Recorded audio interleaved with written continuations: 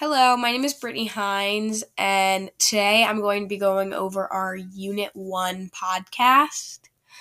And basically, in this podcast, I'm going to be going over all the different lenses and the stories we've read based off of these lenses, like race theory lens, our feminist lenses, and our Marxist theory lens. And that's all for Unit 1, and it is just going to be me going throughout this entire podcast.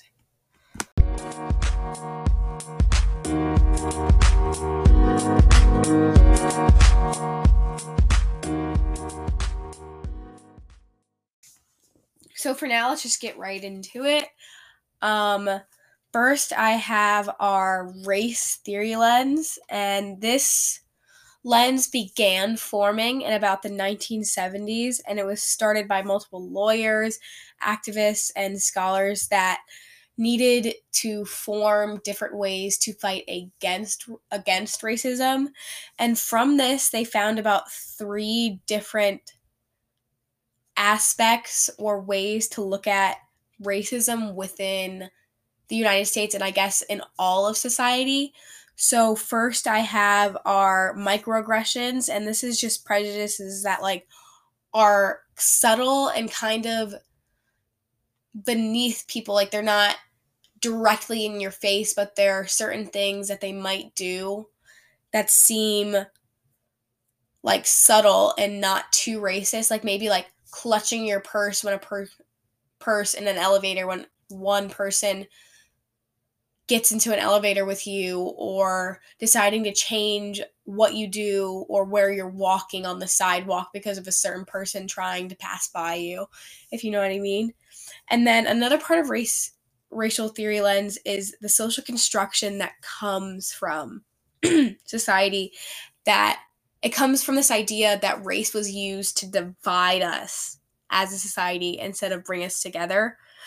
And it is not like it's a social thing and not like down to our core who we are, if that makes sense. And then we have institutionalized racism, which is just racism that we see systematically that restricts people or one group of individuals from certain things, and this really helps them not succeed as well as somebody else in a different group may. And it has become more of a common practice, so it's not discussed as much. Well, not in today's society, but previously it wasn't talked about as much at all. And during this race, when we went over race theory lens, I read the 4th of July story, and I thought that was a great example of institutionalized racism and the microaggressions that they faced within certain times. So basically, this story goes over a girl and her family going to a Washington, D.C. trip because her sister and her have graduated from, and they're going to the next step in their schooling. But her sister is graduating high school, and she wasn't allowed to go on her field trip because people of her kind or color were not allowed at the hotel they were going to be staying at. So she returned her money and basically told she was not allowed to come on the trip. And personally, I think that is an example of institutionalized racism, but I also think it is microaggressive when people try to sugarcoat it and give her other options to produce in that. So that's basically all I have for race theory lens. And then this is another one I really like talking about, which is the Marxist lens, which kind of goes over class in our society and how we rank people based on economics and their value and how much money they have. The Marxist lens was created by Karl Marx. He was a German philosopher, an economist, a historian, and he was known as a socialist revolutionary. And he was concerned that people below, or poorer people, would rise up against the people in power because of their lower status. and because of the structure of society. And basically, Karl Marx found that, or ranked two groups of people. He split them up in two different ways. Basically, you could be a part of the bourgeoisie, or you could be a proletariat. The proletariats were usually the working class people that produced goods and services for the bourgeoisie, and a bourgeoisie was usually the capitalist class who owned most of society's wealth and controlled most of these goods. And then for the last lens, we have our feminist lens. And this lens dates back all the way to the 1960s. Well, it dates back all the way to the 1800s, but it wasn't really acknowledged until the 1960s. In 1880 to 1920, women were found trying to find the right to vote, and job equality and security and protection from assault is what we are fighting for now.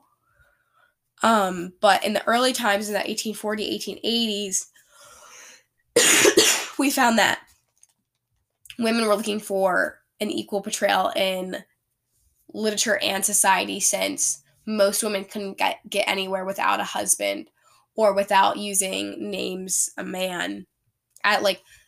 themselves after a man to publish books and other things. And all these lenses go over is help us look through like a different set of eyes and